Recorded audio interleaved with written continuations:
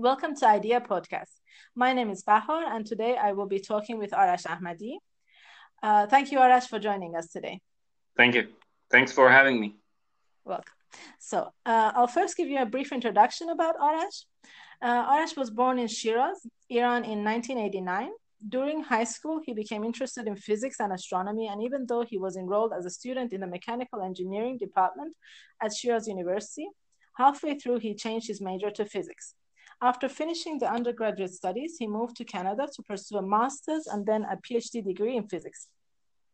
Immigration, even though being at most times harsh, painful, and challenging, gave him the opportunity to explore some aspects of life which were not easily accessible back home. Aspects which have made him question various beliefs and goals he was raised with. About 6 months ago, he experienced another migration, and this time from Canada to Germany, and is currently working as a researcher in the Technical University of Munich. So, my first question to you, Arash. Why study physics? What was the young 18-year-old Arash thinking at the time? Well, my first contact with the physics and stuff was with the astronomy Olympiad in Iran. You know, in Iran, there's this big hype about the scientific Olympiads, physics, math, astronomy, these stuff. And first, I was like studying for those, and then of course, in the teenage time, studying about the stars, the solar system, and all that thing is really interesting and just raises your sense of curiosity.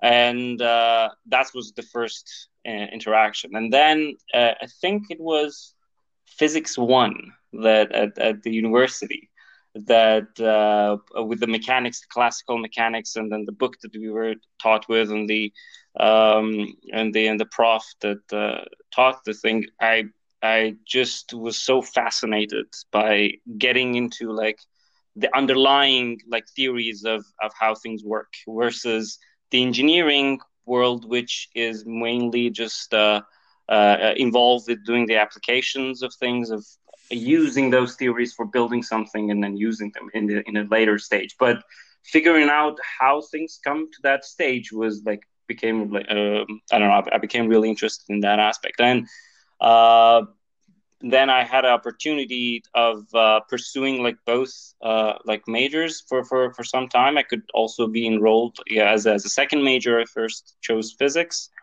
And this was because you had a good degree in the Abitur Yeah, and the it's entrance the exam. entrance university exam. You're ranked, and then based on your rank, you can have this opportunity. You have a double major. So I kind of used that opportunity, and everybody in Iran and after it's not in Iran, it's all over Middle East, so people go for engineering, and I noticed Sure. like after I moved to after I moved to Canada, I realized it's not just Iran. The all over Middle East is just if you're a bit good in math or physics, you go for engineering. So no matter what it is, you have to become an engineer. So that I was like one sheep in the herd. So I also followed the whole wave and entered mechanical engineering. But then I realized, okay, it might not be what I want. And the turning point and then the critical point was taking quantum mechanics 1.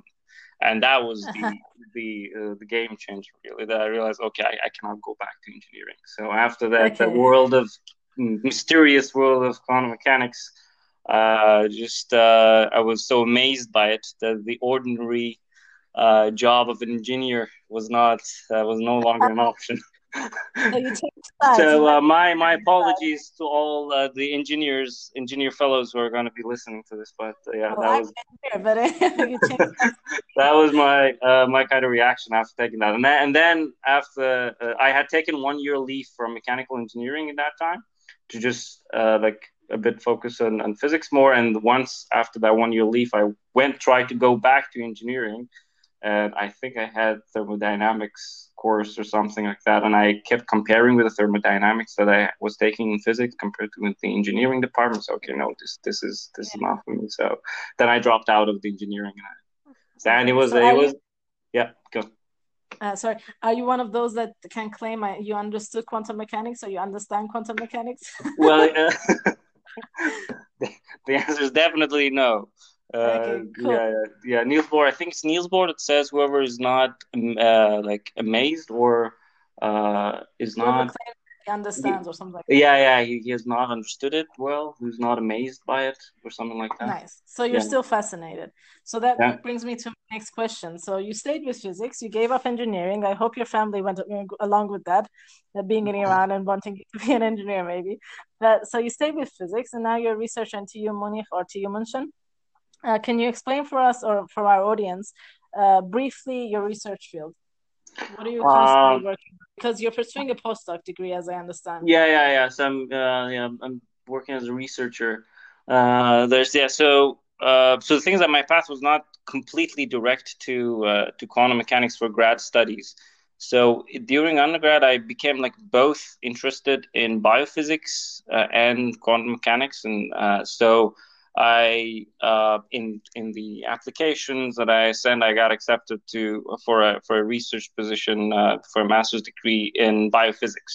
So I went and pursued in my master's actually first biophysics, but then after like finishing that, I realized like it doesn't have enough physics for me that I wanted. I was like interested in. So I, with a little bit of luck, with a little bit trying on my side, I managed to get enrolled in for a PhD degree in University of Waterloo for quantum information program.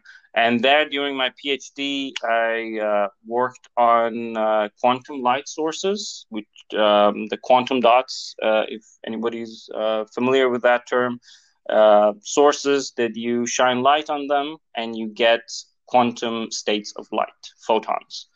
And there are like specific features with those sources that they can generate pairs of entangled photons. They are entangled. They can be entangled in various ways. And my project during my PhD was to first like measure the degree of entanglement in those sources of those photons and try to enhance them by means of changing the excitation, the way that you excite the quantum dot. During my postdoc here, it is not far from what I did in my PhD, but still different.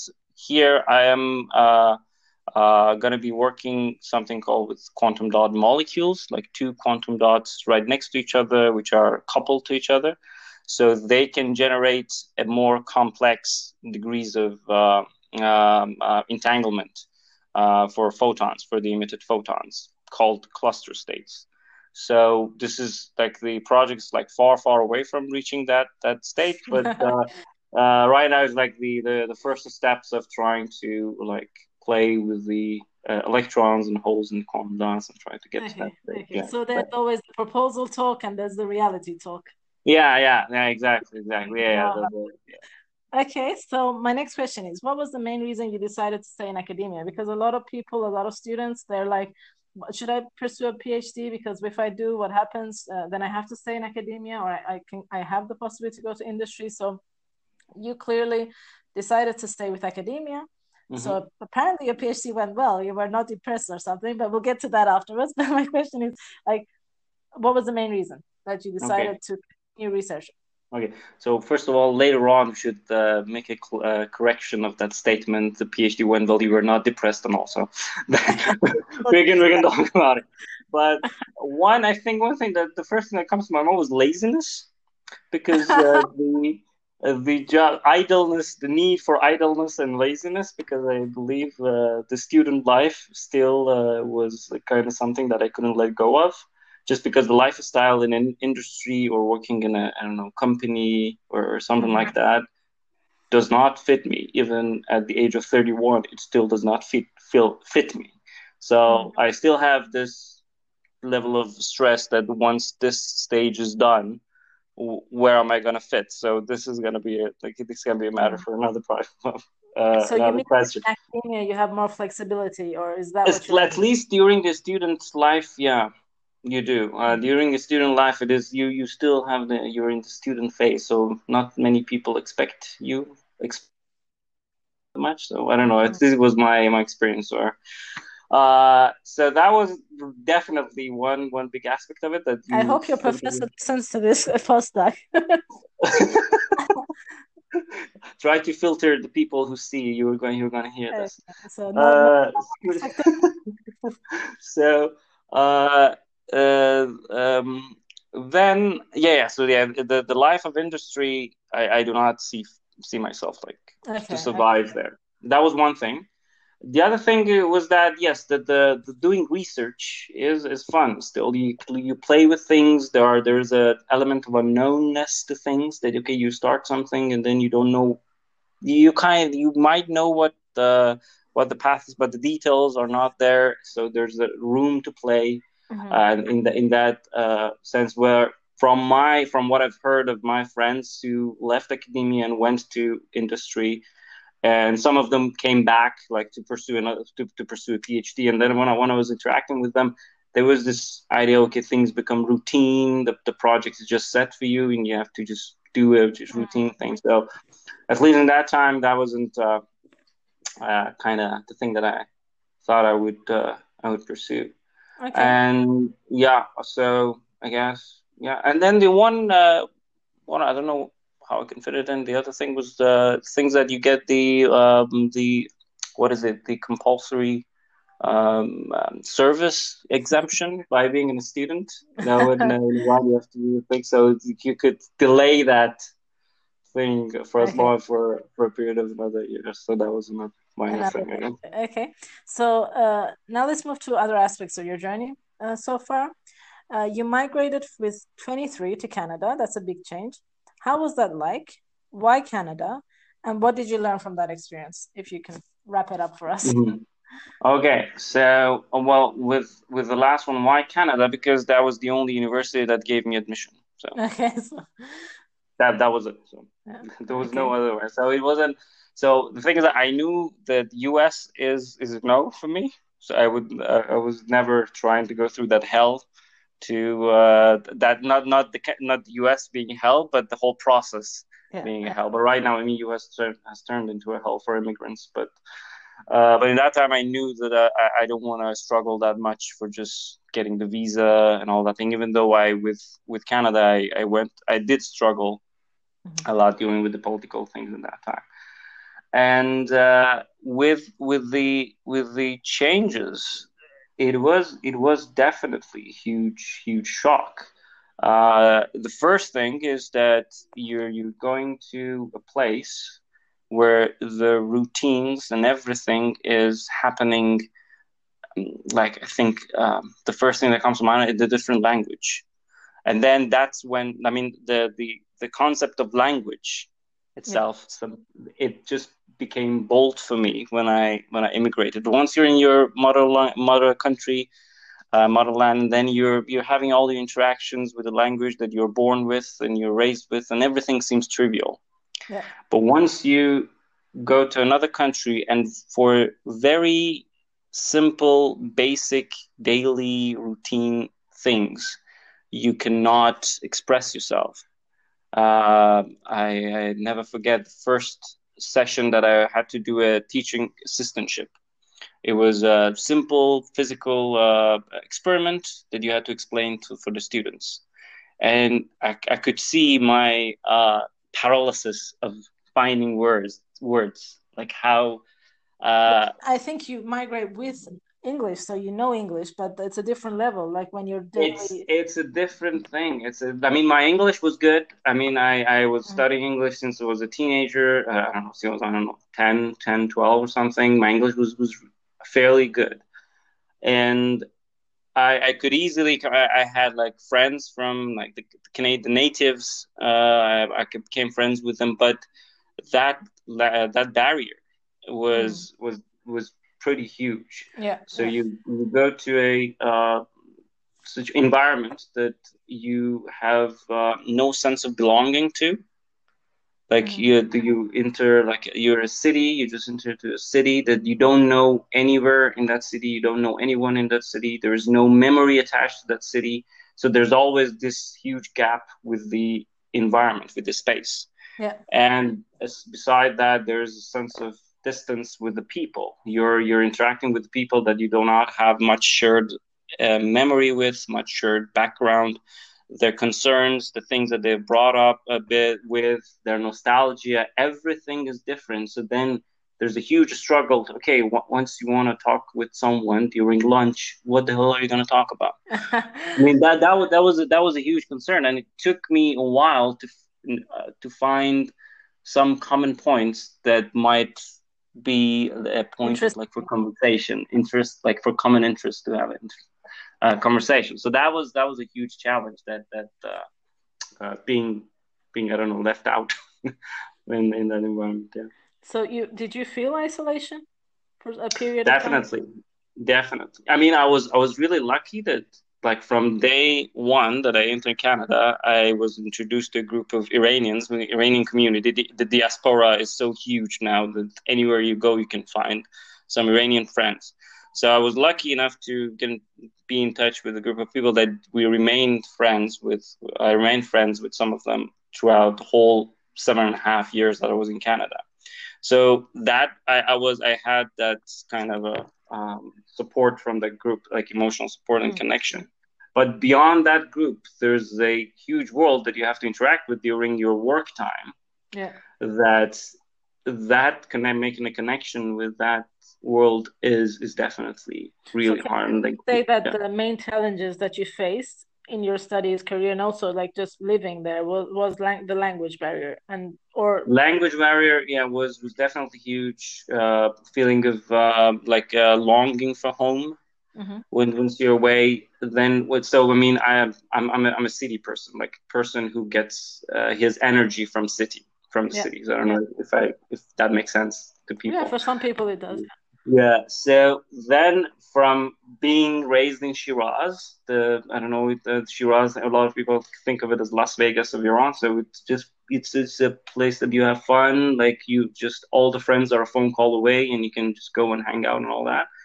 You go to a small town about I don't know 200 300,000 people, Yeah. and their fun and the things that they do as fun is different than what you know. The way that they hang out with each other is different. So all the routine of your life is different. So you cannot really have the same feeling with the city, with the environment that you had before. So you feel this kind of disconnection Okay. between yourself and the rest of the people or the environment and all that thing. And that is a huge that was I mean still is even in Munich. That was a huge burden uh, Okay. So you on live me. how many years in Canada? You live 6 years in Canada or seven? 7.5 years. 7.5 years. So my next question, which is actually is a double question. The first part of it is, did you ever arrive? Did you feel as Canada was your home? Never. Never. Okay. There was a few. I don't know. So I was in Canada in two cities. First in Hamilton. It's a bit like south of Toronto, and the other one is Waterloo, west of Toronto somewhere. And Hamilton, in some days, in some no, not days. So in I think sometimes it just felt a bit like home. It had a like it had a character. The city had a character. It had a Mm, soul. mm, mm. And the first 2 years of my immigration was that okay, you're just suddenly introduced to this huge, vast, unknown world, and then me being really curious about things, about people, and all that. So though those 2 years of my master's degree was a time that I went and really tried to go out of my comfort zone. And for various reasons, that city became like the city that hosted this transition Mhm. of me from someone growing up in Iran with all of its limitations, with all of its like characteristics, going to somewhere that you get to do a lot of things that you could not do at home. For example, I don't know.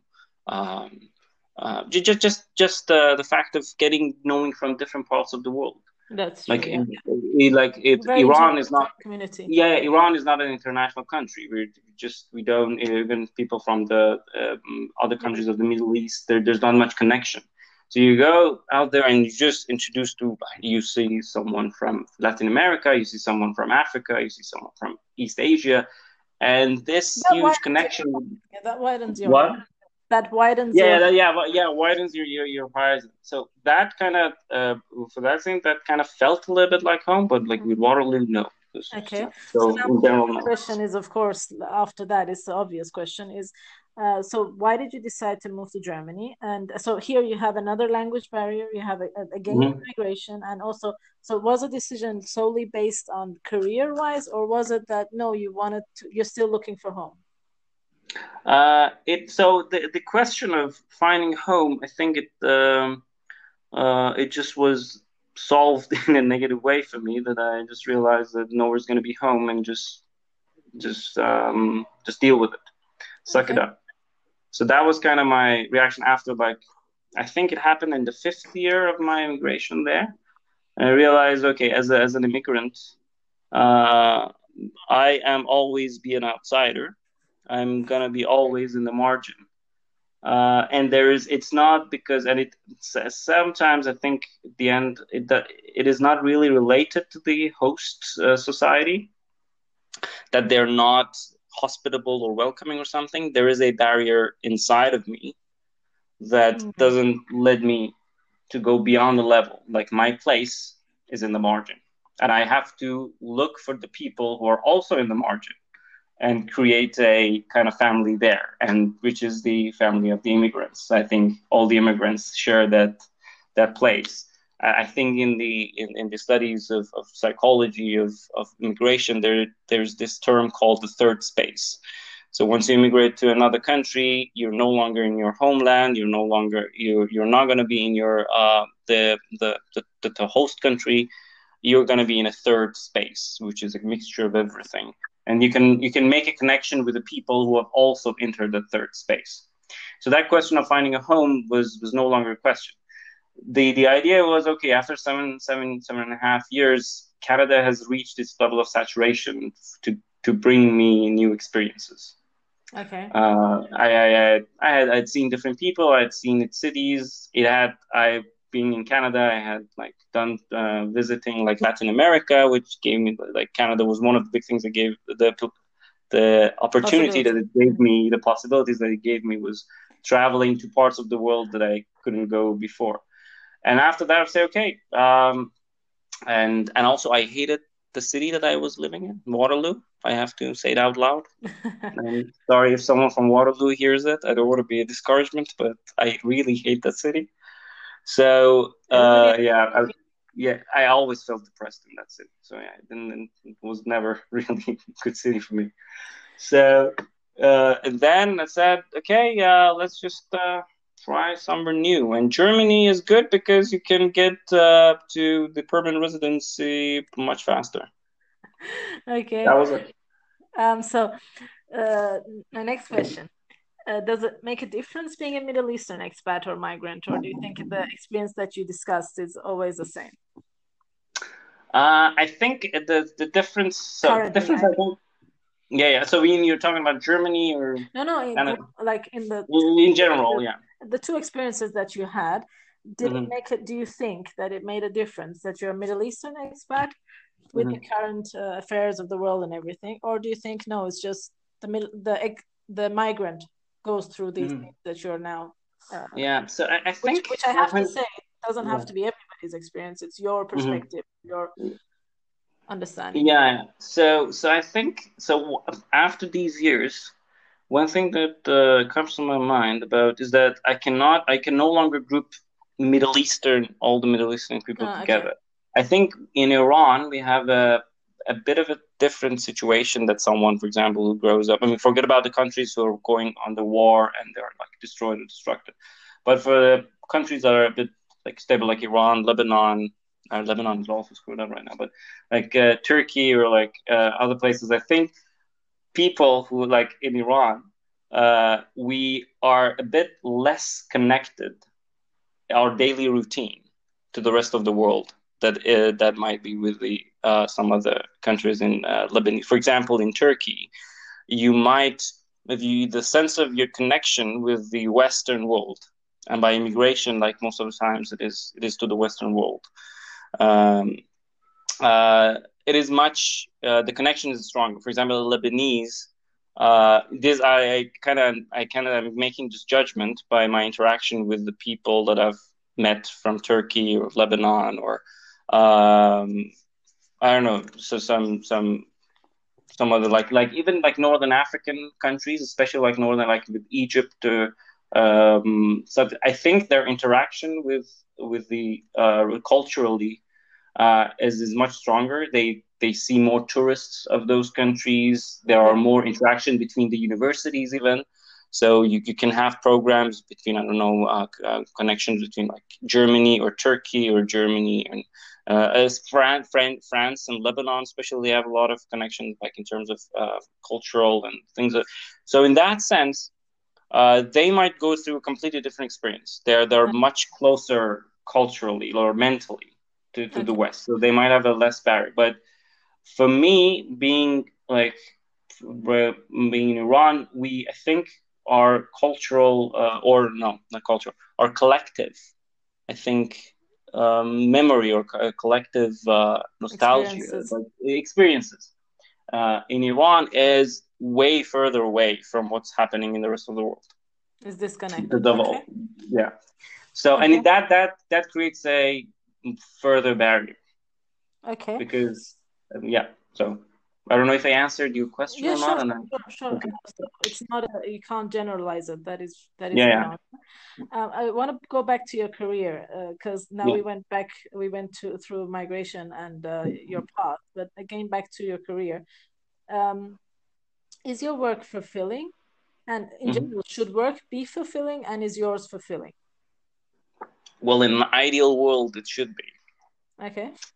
But then okay, yeah, so for me, yeah, the getting to know physics, as like I think it can be the case for many other people when you're introduced to a new field. How are you motivated? By in one way, I'm being motivated is that okay, we read about the history and the stories of all the big names in that field. Oh yeah, this guy did this, Einstein, Niels Bohr, Schrödinger, and all these big names you hear, and then you picture yourself as doing some research and going forward and like exploring new things and doing all that thing. But once you like get really into the business of how things are done, then you're I don't know, you're in contact with you get in touch with a bit more subtle realities of how it feels. So long story short, it has become less and less fulfilling over the years. Like academia, like to me, what I see the path of academia is it's having its distinction with industry and business. Like over there, it has becoming less and less. So the distinction between how things are done in Mhm. academia and how things are done in the business world and the industry world are just shrinking. Like the distance is going down, and by going down, I mean they are not coming towards academia. Academia is moving towards them. So the So the way things market are, is ruling. the market, yeah, the market definitely, yeah. At the end of the day, it's a matter of market. So and it's a business with the currency being the paper and the H index and all that thing. Okay. So I go to the job interview. I give them such certain levels of H index and papers, and then they Okay. will give me the job. So, and then that kind of is a kind of a huge discouragement, that chaos that I see. That like the a lot of times the quality or even the mentality of the scientific mentality. I don't know. I read. I was reading this book of the history of I don't know the first half of the 20th century, how things were evolved. When you look at the debates and the conversations that these big names had with each other, Niels Bohr and Einstein and Schrödinger, stuff like that, to them, the research that they were doing was a continuation of their worldview, a It was a continuation of their philosophy. Yeah. philosophy. Yeah, like Einstein till the last day of his life, like was sure that quantum mechanics is wrong or quantum mechanics is incomplete. And now we know that he was wrong, but he was crazy enough to just go put up a fight with what he saw because he was fighting for his philosophy or his worldview. That kind of attitude is no longer there. I mean, it's no longer any. I mean, most of the places there's been physics, but especially what I see in physics, at least, or the departments and the research groups that I have been in contact with, mainly it is again going to this I don't know hierarchy of some organization. Sometimes it's the governmental organizations or even the Ministry of Defense. Now quantum information is being like attached to the name of, I don't know, quantum security, internet security, and all those things, quantum encryption, and all that thing as becoming a matter of security, national security. So now the security organizations or governmental organizations with a mentality of security, national security, are investing huge loads and loads of money in this field. That's a good news. There's going to be a lot of jobs. The bad news is you are at some point you questioned yourself, okay, for whom, for what am I working? Am I working for knowledge and science, or am I just working for this intelligence agency building a secure network? That's so that being said, so it's like when you want to move out, when you step out of your dark laboratory in university, and you've played with your electrons and your photons, stuff like that, when you come out and then you look around, then you start to ask these questions, and those kind of take out the enthusiasm that you once started to have. I think the scientists, the researchers should keep asking those questions and keep the philosophy alive in physics. I mean, that we can leave for another interview to go through that. But I think it is to some extent the responsibility of the person researching. I mean, we can go back and look at all the research being put in the Manhattan Project with Feynman. But as I said, we'll leave that for another discussion. So one thing, with everything you know right now, having faced the challenges that you face, being an expat, immigrant, Middle Eastern, academic, blah, blah, blah. So what would you tell your 21-year-old self? Like, what would you want that person, not that what you would tell him, but what would you want that person to know to make the decisions you've made? Okay. Read more novels, I would tell him. Like, this is one thing that the world that I kind of got introduced to in immigration, and when I was in connection with literature, and in literature specifically novels, it just really changed me. So read more novels, and I think, I don't know, sometimes I think if I really go back to my undergrad, I will also just not even follow physics. I would just go to humanities or something like that, because now over time, physics and philosophy connected. You don't. Yeah, so I don't know. So maybe, I don't know. Maybe I would even go and follow some of the field in humanities. But yeah. So definitely like read more literature. I would just tell myself it just toughens you up, I think. Exactly. It opens experiences of others, imagination of others. Definitely. And learn more languages. I think I'll tell myself, because another reason that I chose Germany, because I had 2 semesters of German when I was back home before coming here. I had like a lot of free time, and I didn't know what to do, and I said, okay, let's give German a try. So nächstes Mal durchreden, wenn du möchtest. Okay, time we'll talk mein Deutsch ist nicht sehr gut jetzt, aber okay. So last question, because we have to wrap it up. Last question.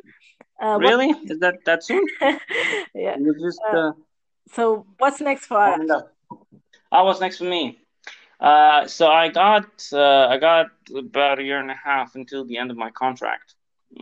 So I hope they don't kick me out, and they don't. My supervisor don't hear all these things, and they don't kick me out. So I'm gonna send it to you tomorrow morning. Please be considerate of distributing this, so I can put a beep on whenever I'm talking about quantum information. But anyway, so after that, I'm still like looking around to see to find, like, based on my expertise and things, what might be more fulfilling, and what might be more beneficial in a sense that, or something with less damages. Okay, for humanity. For humanity. So I Okay. don't know. Sometimes education comes to my mind. That just be in the field of education, like as a teacher or something, or Nice. something that, yeah, yeah. So yeah. So still in the work in progress. The Nice. understanding of what's gonna happen. Yeah. Nice. So I hope we can have you with us for Q&As with Idea and further interviews. So let's see how it goes for you, and hopefully we'll catch up and see Thanks. where life took Arash. Thank you for being with us. Thank you for all the questions. I hope people follow and don't stop the podcast in the middle of it and say, okay, what kind of nonsense this guy's talking about. No, I think they'll follow to the end. So thank you.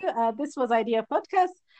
Stay tuned with us for more interviews with interesting people like Arash. Thank you.